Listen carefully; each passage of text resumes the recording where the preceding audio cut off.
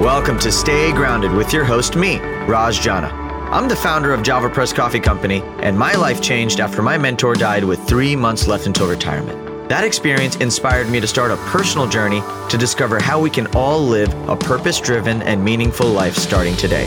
I interview everyone from best-selling authors and business moguls to extreme athletes and monks to discuss happiness, success, and fulfillment, to uncover powerful takeaways that empower you to stay grounded and make passionate living a reality. To access post-podcast discussions, insights, and further resources, visit rajjana.com/stay grounded. So thanks for joining me today. Now, let's get to grinding. Yo, welcome to this week's episode of Stay Grounded. Hope you guys are all having a great start to your week so far. This week's guest is my dear friend, Miss Cathryn Lavery.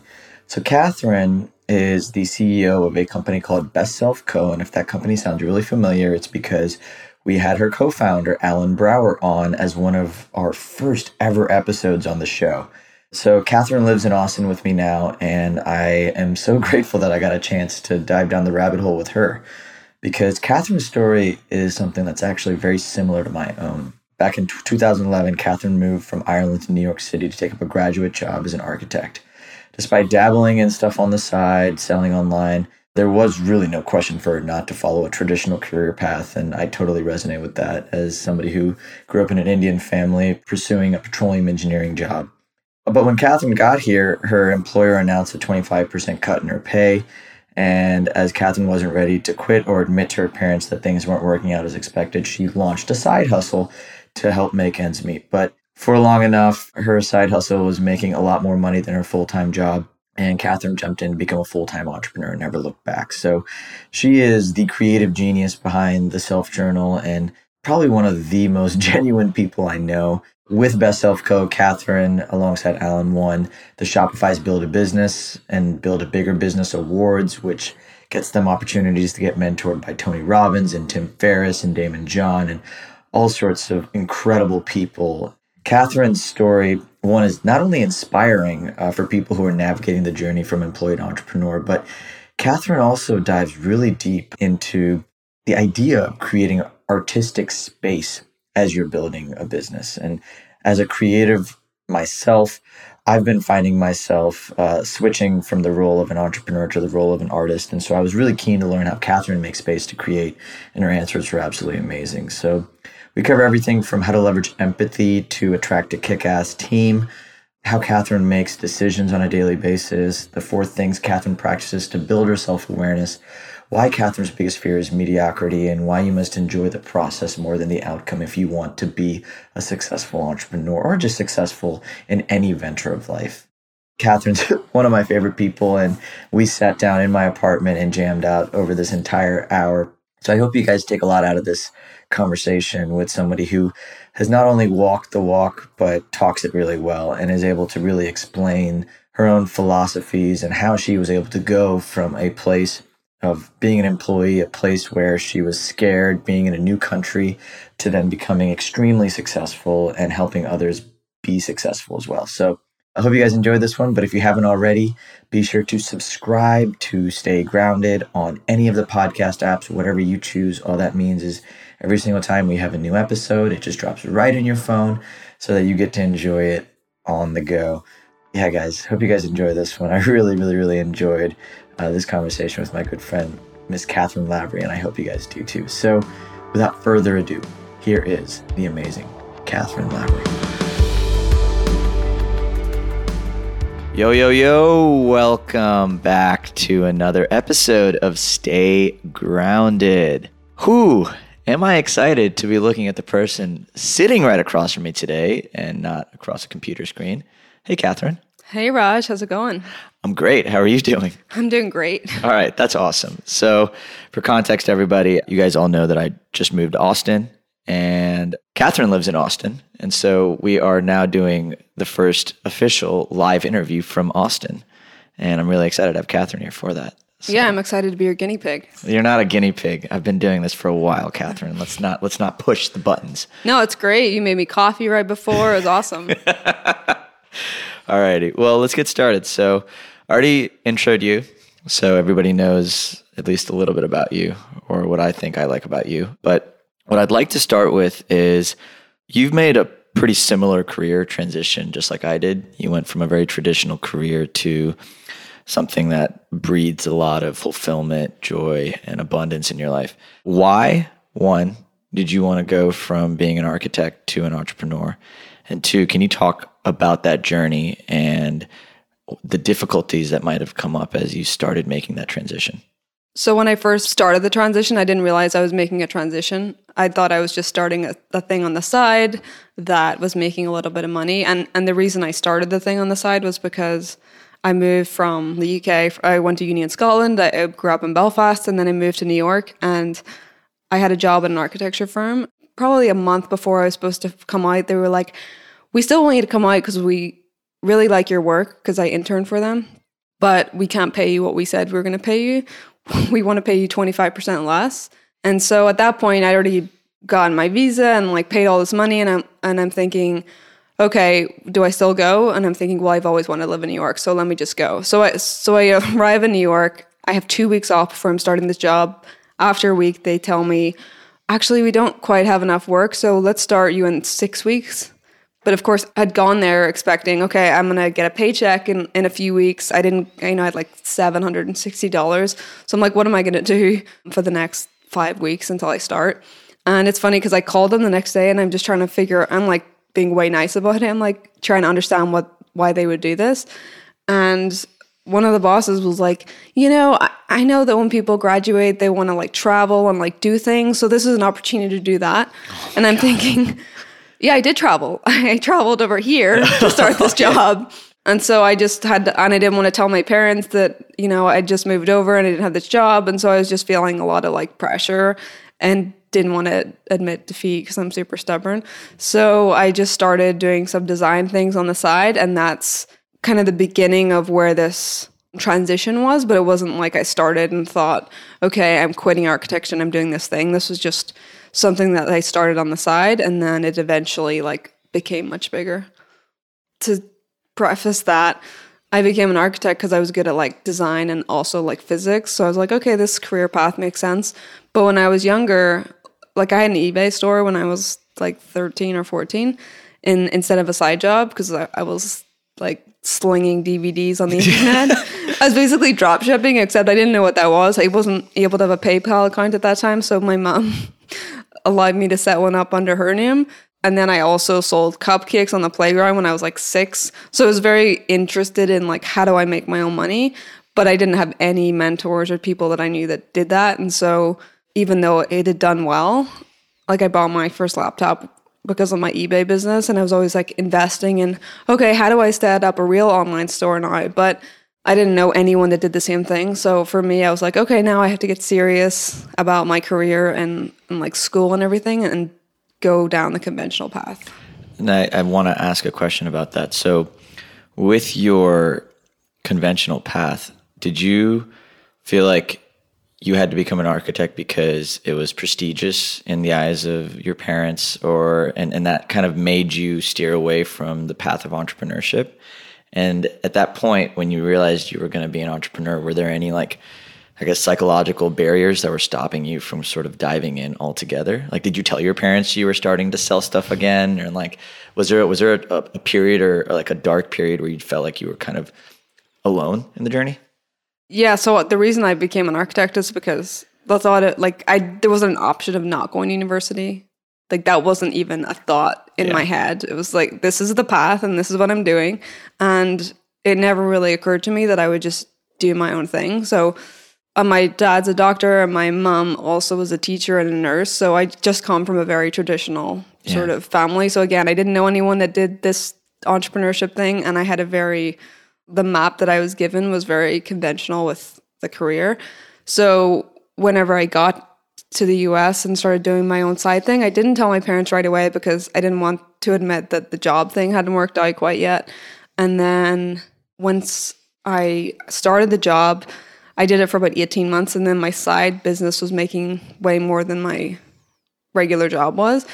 And I knew I was going to quit. So I told my dad, I'm thinking about quitting like 3 months before I was going to, because I wanted to warm him up to the fact that I was quitting. Yeah. But I wanted to bring it up as in like, I'm thinking about leaving. And so of course I get this. I don't know if that's a good idea. That's a lot of pressure to put on yourself. And I was already had my own doubts because I never did business studies when I was at school. I never really had done any business courses at all. So before I quit my job, I set myself this target of, I did all this research on what books I should be reading. So I had like 23 books, I think. And I wouldn't let myself leave my job until I'd read these 23 books. And it was on like mindset and finance and business. And it was like a kind of my own like personal MBA, which was one of the books that I read as well. Nice. On how do I quit my job and have some sort of foundation to work on. I think that's brilliant. I mean, I resonate with that a lot. I remember when I was working full time, I mean, JavaPress was making a lot of money, like way more money than I was making in my job. But I think my dad wanted to see, he's like, I don't believe this is true. Like, this is funny money. I don't get it. Yeah. And so he wanted me to make the same amount of money for 6 months straight to prove it to him. Yeah. And at the time I was really, I wanted their approval. Like, I didn't want to go out on this new path and not have their support. I just felt like that would be weird. So I stuck there and I stood there and I took that time, just kind of like you did, to give myself that MBA. I think that's brilliant in a way. Now, your side business at the time, was that Best Self Co. or was that something different? No, that was my first business, which was a design apparel goods store, which is on Shopify, funnily enough. And it was funny because when I started, I had my job, you know, it was before my job, but then in my job, I was like shipping these orders at lunchtime. So I'd bring them in this bag. And then by the end, it's crazy when I think back of how little time I spent on it compared to the amount of money where I was getting a TaskRabbit to come to my apartment because I was shipping everything out of there and like pick up all of like boxes and boxes of stuff to ship out. Meanwhile, I'm going to work in a job making less than $40,000 a year. And even when I left, I didn't just tell them, okay, I'm leaving. I took like a 3-month because I didn't want to leave them in the lurch.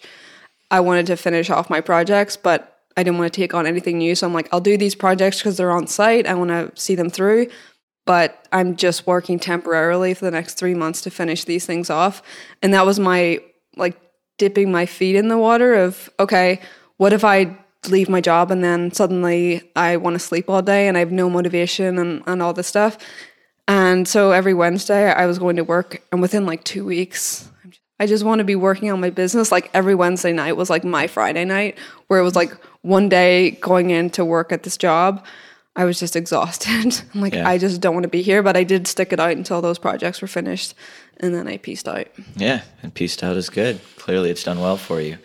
Now I want to transition into your time as an entrepreneur. So one, I have a question. How did your early experience being an employee make you a better entrepreneur?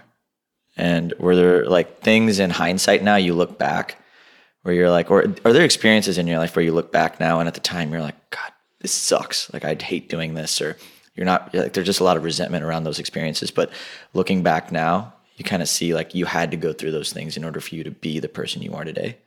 Oh yeah, for sure. I think those experiences taught me how to be a better employer to my team, because one of my bosses on my job, I could tell now looking back that he was like stressed out and frustrated and just taking it out on people.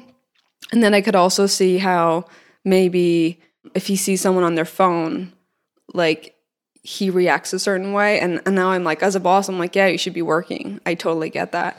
But I understand how to communicate what I need better. And then also there was times, and it only occurred to me when I was in New York and I was passing this building that we designed, and I just got, it was like a time machine where I'm like back to when we were working on it. And I had this like anxiety in my stomach because by the end, it was just like, there was a lot of things I didn't know that I didn't know yet because they'd gotten me right out of school. And so they're like throwing me in the deep end, which was great because I'm learning as I go. But there was no map of like, okay, here's the steps. It was like, oh, did you do this? And it's this very niche New York thing. And I'm like, no, because I didn't know that that was something you had to do. And so then you get yelled at. And so then you just have constant anxiety that you're fucking up. Yeah. And it was just not like a nice feeling at all. And I would just feel like that all the time. And what I realized whenever I was at that building is like, oh, I hope none of my team feel like that, where they don't know what they don't know, and they also don't know what success looks like in their role. So there was times where I'm working on this report, this homeless shelter, they wanted us to do this report and they got paid like $100,000 for it. And I was doing it, but they'd never done one before, so they didn't really know exactly what they had to do. Yeah. And I knew even less. And so that was the last project that I worked on. I was just like, oh my God, I don't know what success looks like in this, because you've never done it before and you're not very good at explaining it. And they wouldn't sit down and like work with you until like 6 p.m. when you're about to leave the office. They're like, okay, we'll sit down. Actually, I'd never leave at 6. It was like 8 p.m. and they're like, okay, let's sit down and look over things. So it's just like a general sense of, one, not knowing what success looked like, also not really appreciating the time that people put in. So I would stay overnight sometimes and I would work late all the time. Like I never left before like 7 p.m. ever. And I was in there like 8 a.m. And then I remember my dad was visiting, and the few weeks before I'd been working like 100-hour weeks. And then I asked if I could get a day off when my dad was visiting. And they were like, yeah, if you have the time, you can take it off. And I'm just thinking, I just worked, like, and you didn't get paid overtime or anything. You weren't even getting like health insurance. So it was literally like not really paying your people that well, not giving them benefits, and then not appreciating when they put the time in. So for me, as like a boss and employer, I'm just thinking, okay, I felt like so unappreciated. I didn't feel like they thought I was valuable for the team, but it wasn't just me, it was just the general team. So people tended to burn out quickly. So with my team, I try to understand like what motivates them. Also, do they know what success in their role looks like? Doing one-to-one so I can see personally if anything's going on that I can help them with that is affecting their professional life. So like last Black Friday, around Black Friday, a few weeks before, I did one-to-ones with the team. And one team member, work-wise, who was running all of our marketing, was like, work-wise, everything's good, but personally, I'm moving in like 10 days, and I'm a little stressed out about it because I have so much things to do. And that was right after I moved from Austin, and I just got myself an assistant. So rather than like me try to help her with work, which is already sorted, I'm like, oh, just borrow my assistant, have her make all the calls for you and like set things up, because that will take stress off her personally, and then she can focus on her work. So it's really like understanding people, what motivates them, and then how you can help them either personally or professionally so that they can keep motivated and know that you're not just caring about when they show up to work, you're caring about them as a person as well. I think you built an incredible amount of empathy, which is what it sounds like. One, towards your own situation. Like you were able to see what you didn't like, and then you were able to spot that in others. How has empathy made you a better entrepreneur? For me, I think I'm a very empathetic person. I always look at it from the other point of view of how I might see something and then how someone else might see it. So whether it's designing product, I see how I see it, but then also putting myself in other people's shoes and how they would see it. Or marketing, like I have my own view, but how do we market to someone that has a completely different view? And that's really just about being empathetic to where they are. And then just with the team, there's things that come up, in people's day-to-day lives. And sometimes they won't be there when you need them to be, but they're there most of the time. And if you can be empathetic that, oh yeah, your kid's sick, you're not going to be so available today or something else, then they do remember that and will work. We have one person on the team who, she's been with us the longest, and her husband has a job and everything, but he always comes out to our events. We had a trade show in New York, and he was there like helping them set up the booth. And that's because we have given her like total ownership. We also are empathetic to when she has things with the kids. We give her the time that she needs, but she also will work at weekends, and she has a sense of ownership over what she does. So she's not there for a paycheck, which is why at the weekend, her husband is there helping them set up the booth, even though we never asked them to do that. It's just, that's the type of people that you get if you treat them like that. Yeah, and I think that you mentioned something just about being able to understand other people's perspectives, whether that's in marketing or business or team building, it doesn't matter. How has your own journey as an entrepreneur helped you define a better understanding of who you are in the first place? I think when I first started, I thought of it just as like a business thing, but I feel like entrepreneurship is just a journey of personal growth. 100%. And you tend to grow more. I feel like entrepreneurship is great for so many people only because you're forced to grow into the position that you need to be or the person that you need to be to face whatever problems. Because there's problems that come up in your first year that you're just like, oh my God, how am I going to deal with this? Fuck. And then they come up year 3 and you're like not even fazed by it because you've so like stepped outside of your comfort zone to deal with it before that you've just expanded your circle of comfort. And so then you can deal with way more, both in life and business. Yeah, it's almost like they're parallel. Yeah. Like I feel like, especially when you're in, I don't think you need to be an entrepreneur to be an entrepreneur, I guess. You can be an entrepreneur in a company. Like we have people on our team that are entrepreneurs and you just have to know how to work with those people to keep them like challenged and motivated within your team so that they don't feel like, okay, I need to go out and start my own thing as a challenge. I'm getting enough challenge and growth in my job. I think that's an important distinction, especially for anybody listening. When we say entrepreneurship, I personally do believe, and Cathryn, you mentioned this earlier, but entrepreneurship is the best vehicle for personal growth because you're forcing yourself to put yourself in situations you have no idea how to do, be around people you might not want to be around, and empathize not only with team members, but also a general market. And so you learn a lot about yourself in the process. So in general, how has your own journey with entrepreneurship paralleled with growth personally? So like in a way where, like for me, like I know that I have changed a lot. I've grown more in the last year. I think we were talking about this earlier, but I've grown more in the last year than I have, I think, in the last like 7. Yeah. And that's because, I've been thrown into the deep end. So do you fear huge challenges, like based on when you started to where you are now? How has your relationship with fear kind of evolved? For me, I was talking to a friend recently, Frank, about this, and I didn't realize, but I'm comfortable with being uncomfortable when I need to be to get me to the next part of fulfillment or happiness or whatever. And a lot of times, it's just getting outside of what's comfortable, both in business and our personal life, that will help us get to the next part. So for me, I think at the beginning, you grow your confidence as an entrepreneur as you develop personally. When you first start, it's kind of like playing poker and you have like 5 chips. And so you only take certain risks because you don't have a lot to lose. And so as you get bigger and grow bigger, you take bigger risks because you've built that self-esteem and confidence in yourself that you're like, okay, I know that I'm going to deal with this, whatever it takes. But you do need, it's not like you take the same leaps that I would do now that I would when I first got started. I'll tell you this, like, I think it's all relative. I think you normalize yourself with this idea of what's a big risk. Right. Like I remember when I first started, it was software companies for breweries. I remember my first cold call. God, that felt like a huge risk. Yeah. And that was probably one of the scariest things I've ever done in my life. And now, even though I'm dealing with all these other things, they might not seem as scary, but on paper, they're bigger risks. True. Right? So it's almost like your own perception of what a risk even is kind of evolves over time. How is that shown to be true? Like, what was the first biggest risk you felt like you were taking? And how does that compare now to your own ability to take risks? Like, has your mindset evolved in the way that you manage risk or mitigate risk?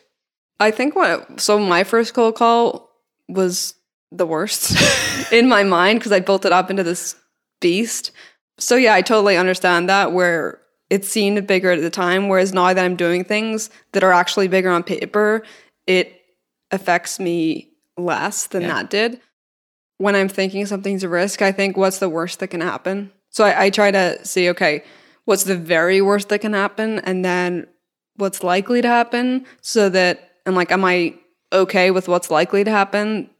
If things don't go well, yes, then I'll move forward. But typically I kind of have a good grasp on what's a good move based on what I'm happy with risking. Like, there's some stuff that I don't want to take a risk on as far as quality of a product. I'm like, it might turn out well, but I'm like, for some things, I'm like, I want to be sure with a sample how things are going to work out, even though I might hit this sale a little later, because that stuff matters brand wise. But for the most part, what we think is the worst that's going to happen is actually not that bad. Like when we first started, we got a cease and desist. And I'm just like, oh my God, this is the worst thing that's going to happen. And I'm telling someone this who's further along the path than me than I was. So I was like, cease and desist, like I'm getting sued, I'm going to lose everything, the whole 9 yards. And then this person was like, well, all that really happened is you got a letter in the mail. That's all that happened. And you've created this whole story about what that means. But as far as we're concerned, currently you got a letter in the mail and you're freaking out. That's a good reframe, because I remember when I first got my first cease and desists, I had to, I called my lawyers, I got on phone call, and that probably cost more than anything. I was freaking out. I had created responses and I sent them out, and yeah, no, I totally get that. And I think that's telling, just having the right people in your life, right? Yeah. So you're somebody actually that I admire a lot, just being able to get mentored by folks that are light years ahead of you. When you're getting mentored by people, what makes you mentorable, I guess, in a way? Because you've been around some Tony Robbins, Tim Ferriss, some huge names. So in that frame, what makes you somebody who can be coachable, or who people want to help, do you think? For me, I think because I love learning new things, and also I don't think that I know everything. So I can see, they've seen, it almost makes me, I listen to everything they say, which might not always be good, but I'm thinking they've seen hundreds, if not thousands of people in my same position. I'm not a unique snowflake that I think mine is so special that they can't help me. So I think it's a mix of, I love learning. I also want to hear their perspective on what the next thing could be, but then also realize that you're on your own journey and you don't have to take everything they say and put it in the plan right away. Do you ever feel insecure when you don't do what other people who are way more successful than you, when you don't do what they tell you to do? Because I totally feel that way sometimes when I get a piece of advice from somebody who's like, oh, you should actually do this, and they're way successful and I'm on this path of doing something different. Do you ever feel challenged, or I guess in a way unsure about what you're doing, and how do you navigate that? Well, I feel insecure generally about being around people that are way ahead of me, because I'm just thinking, why are I'm so small compared to them. As far as doing what they say, I think I always take into account what they say, and I might do some things, but if everyone did the same thing as everyone else, then no one would be creating an impact, because people will be used to the same thing. So I also take it as, if something doesn't feel right in my gut, as a good move, because there's different avenues you can go down. Short term, there's been times where we could have put out something that I wasn't completely happy with and made more money. And if our goal was revenue only, that would be one thing. So it also depends. Is your mentor thinking about how much money you can make this year, or are they thinking, how big is your brand going to be in 5 to 10 years?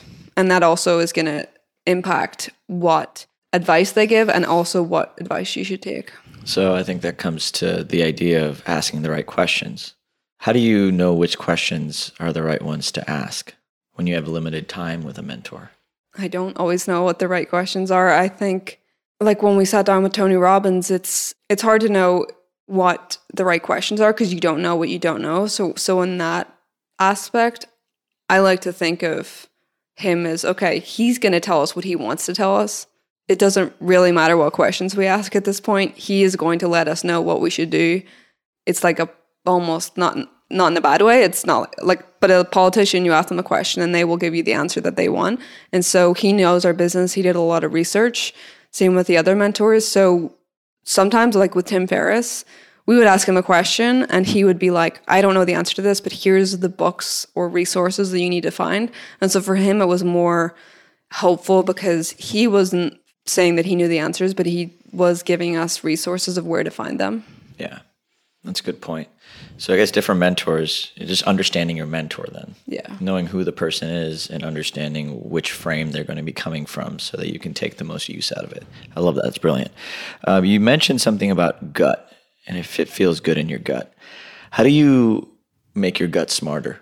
Or I guess create an environment where you're starting to trust your gut more, especially in the journey of building businesses or doing something you have no idea how to do. I feel like I personally, a lot of times, I'm getting better at trusting my gut, but a lot of times I wish I had a stronger sense of or connection to what I feel is right.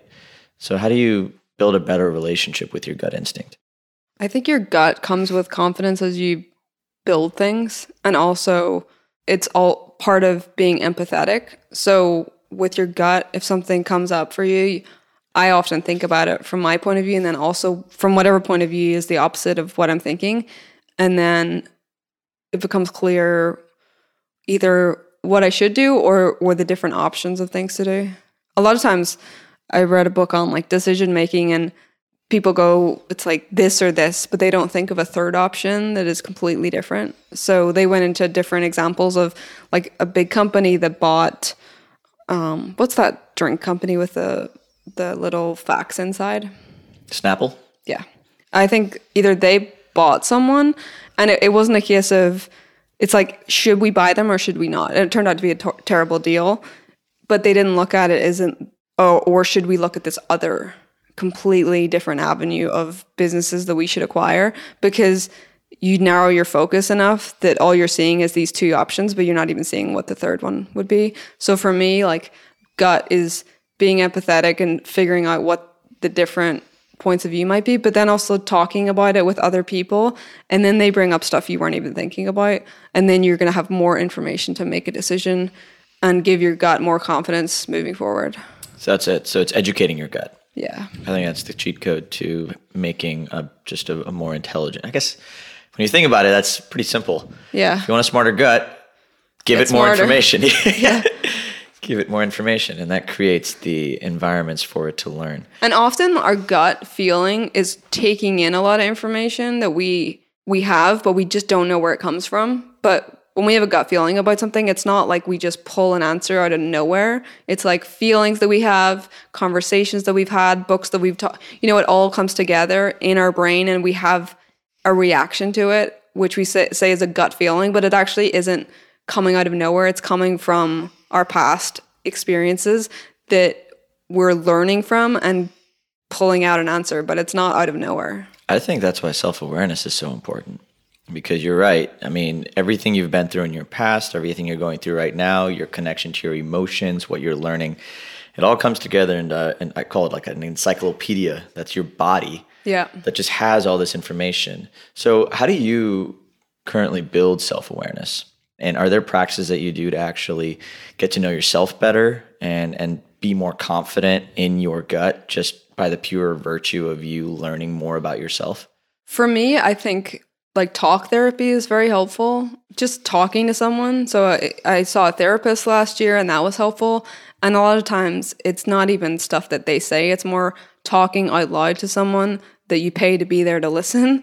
And you're not talking to a friend that you're like, oh God, I hope I'm not complaining too much. It's like, I pay this person to listen. And then a lot of times as you're talking, you come to realizations. So either like a therapist, or I have a coach that we work through a current way of being and then a future way of being and how we want to show up differently in the world.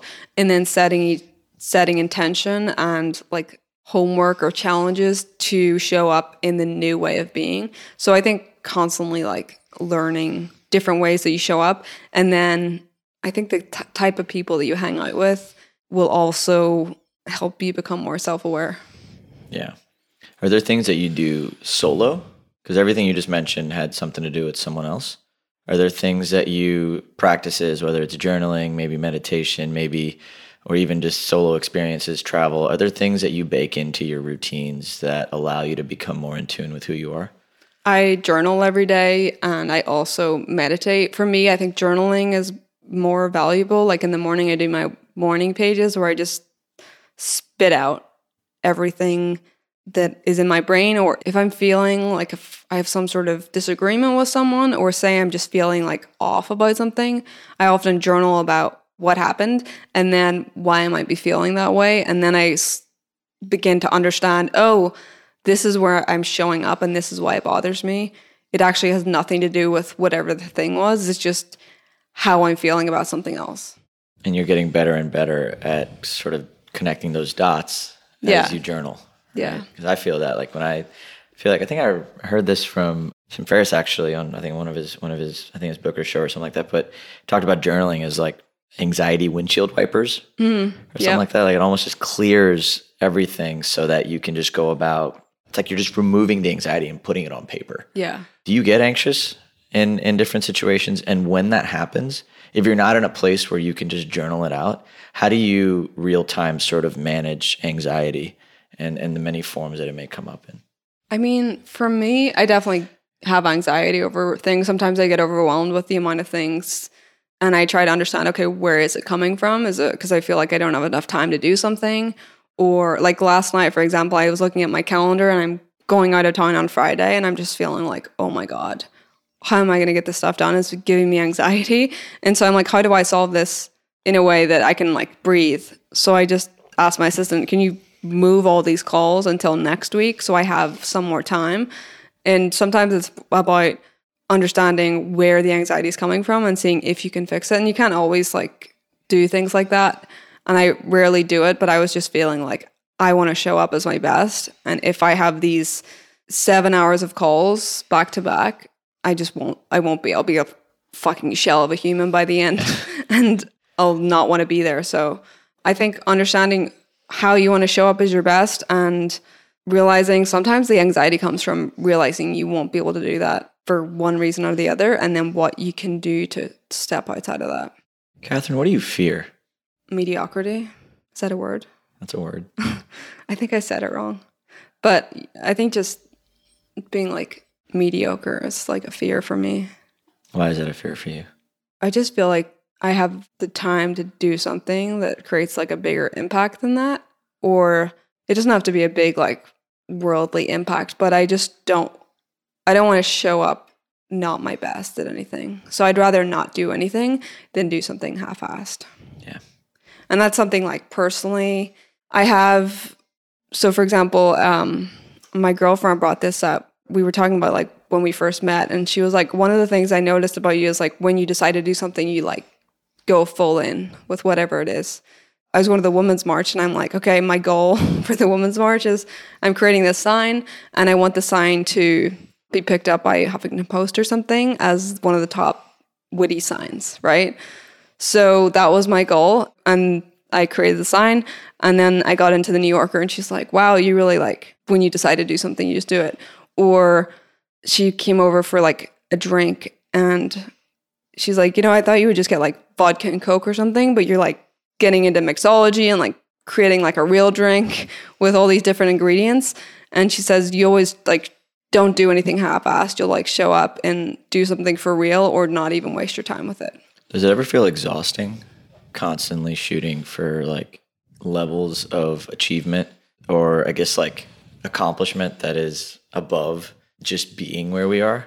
Like, does that ever get tiring? For the most part, it doesn't get tiring because I don't usually like to do things that I don't like to do. I don't waste my time on things that I don't, I mean, we all do things we don't enjoy, but I don't do it in like my job or something that I'm aiming for because I know that if I'm going to do something my best, I have to enjoy it. So that's part of it. And then I think that sometimes it's tiring, but usually that's because I overstretch myself personally. So I'm like trying to do way too much with too little time, but it always makes me step outside of my comfort zone and keep trying to grow. No, that was the answer. You never feel burnt out because you're constantly doing things that you want to do. Yeah. And when you want to do something, you're fueled by a whole different energy than things you have to do. Yeah, like I get excited. I went home for Christmas for 2 weeks. I was like excited to come back. I got back on Friday night, went to bed. I woke up at 5 a.m. I'm like so ready to go because I just love what I do. But there are times when there was a time, I think this week, I woke up, I did my morning routine, I journaled, meditated, read, walked the dogs, all this stuff. And then I started to work and I was feeling like super drained and exhausted. So I just went back to bed.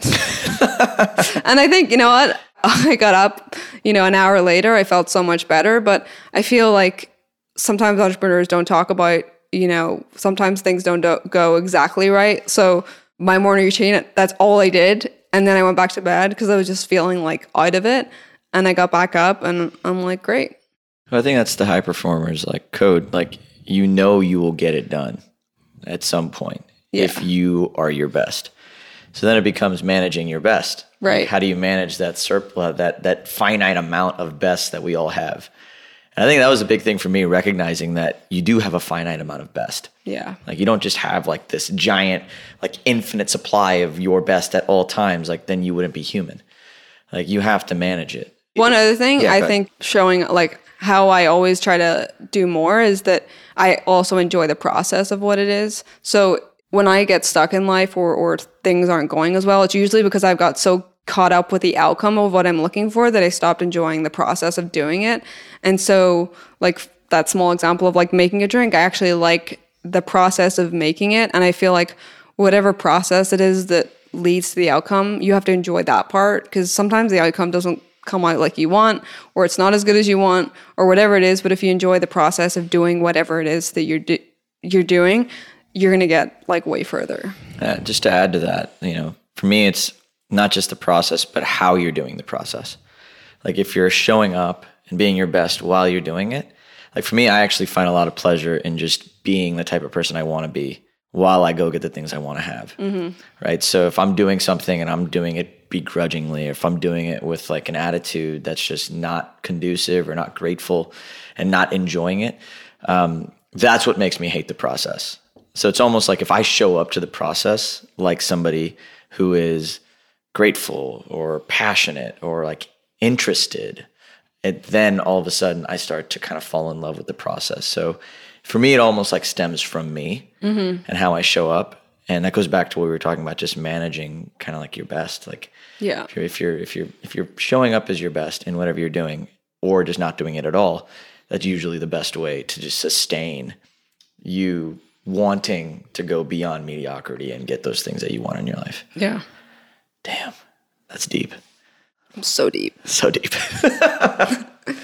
Wow, I love how we came back to process, because I think that's not something that people talk about enough, especially in the shiny world of social media, with everything being an end result and the flashy highlight reel. Yeah. When you come back to process, are there things that keep you sort of rooted in, like remind you that it is about the journey and not the destination? Are there things that you do to sort of remember that? It's more of experience. It's when I get caught up with the outcome, I don't enjoy anything as much.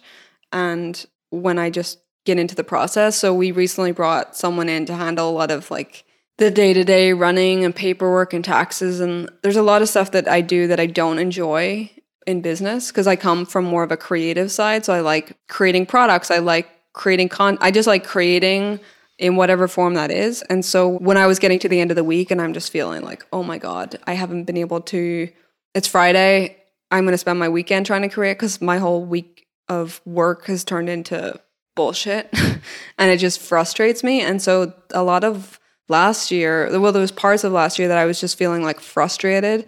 That was probably because I wasn't enjoying the process, because that's not really where I'm in flow.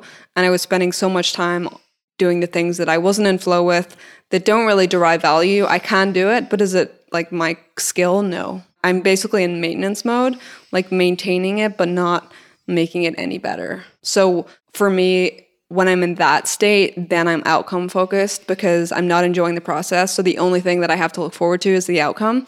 Whereas if I'm doing the stuff that I love and that really is driving way more value, that's when I'm not focused on the outcome. How do you balance? And this is something I'm personally struggling with right now, because I've been feeling my transition go from like entrepreneur to maybe part artist, where I like the creative side. I love writing. I love creating these shows, and I love this, right? So how do you balance your own sort of drive to be a great artist while being a great entrepreneur? So for me, like with Best Self or like Little Mite, the art drives that. So like whether it's creating products in Best Self, I know that drives way more value. So for me, it's a case of finding people that are really good at the stuff that I'm not good at, and then also being very disciplined with when I make time to create. Because a lot of times, because it's our flow state and when we're really good at it, we don't actually block time in for it, because we're just like, oh, we can just get into it anytime.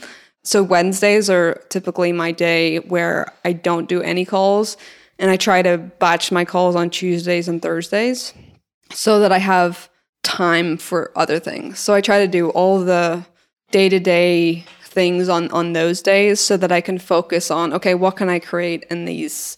Because I can't do anything creative if I don't have like 3 hours or 4 hours to just work on it solely without any distractions. So I think it's figuring out what creative things you can be in flow with, and then being like a complete psycho with making sure that nobody gets in the way of it. Yeah, protecting your creative flow. We think it comes because we enjoy it and we like to get into it, and we feel like, okay, I can do that at the weekend when all this other stuff's dealt with, but the other stuff just keeps coming. It just never stops. Yeah. You kind of have to guard it. Yeah. I found that. It's like when you open up the floodgates for one call, all of a sudden it's like you have all of a sudden 7 back to back to back that you just didn't know how it happened.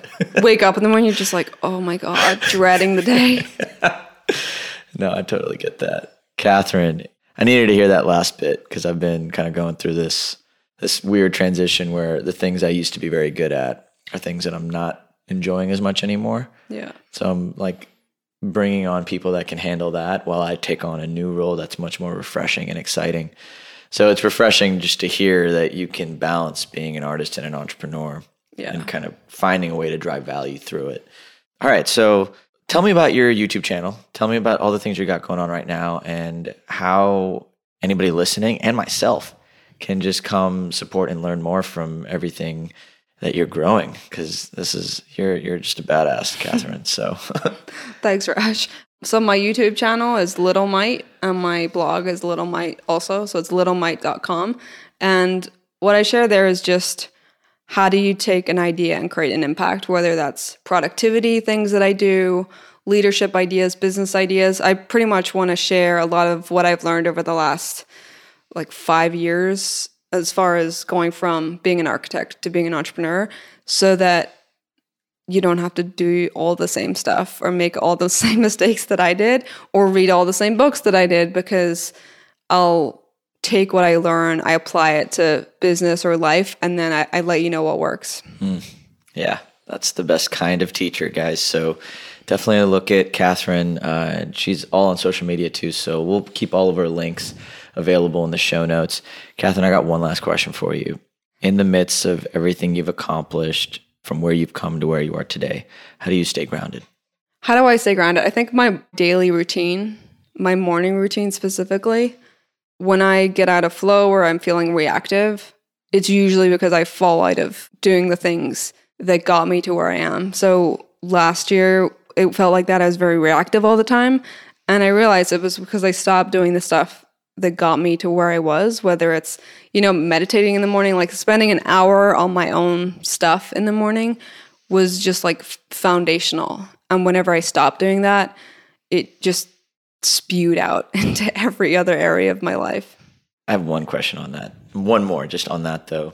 So a certain routine brought you to where you are today. Can the same routine get you to where you want to go next?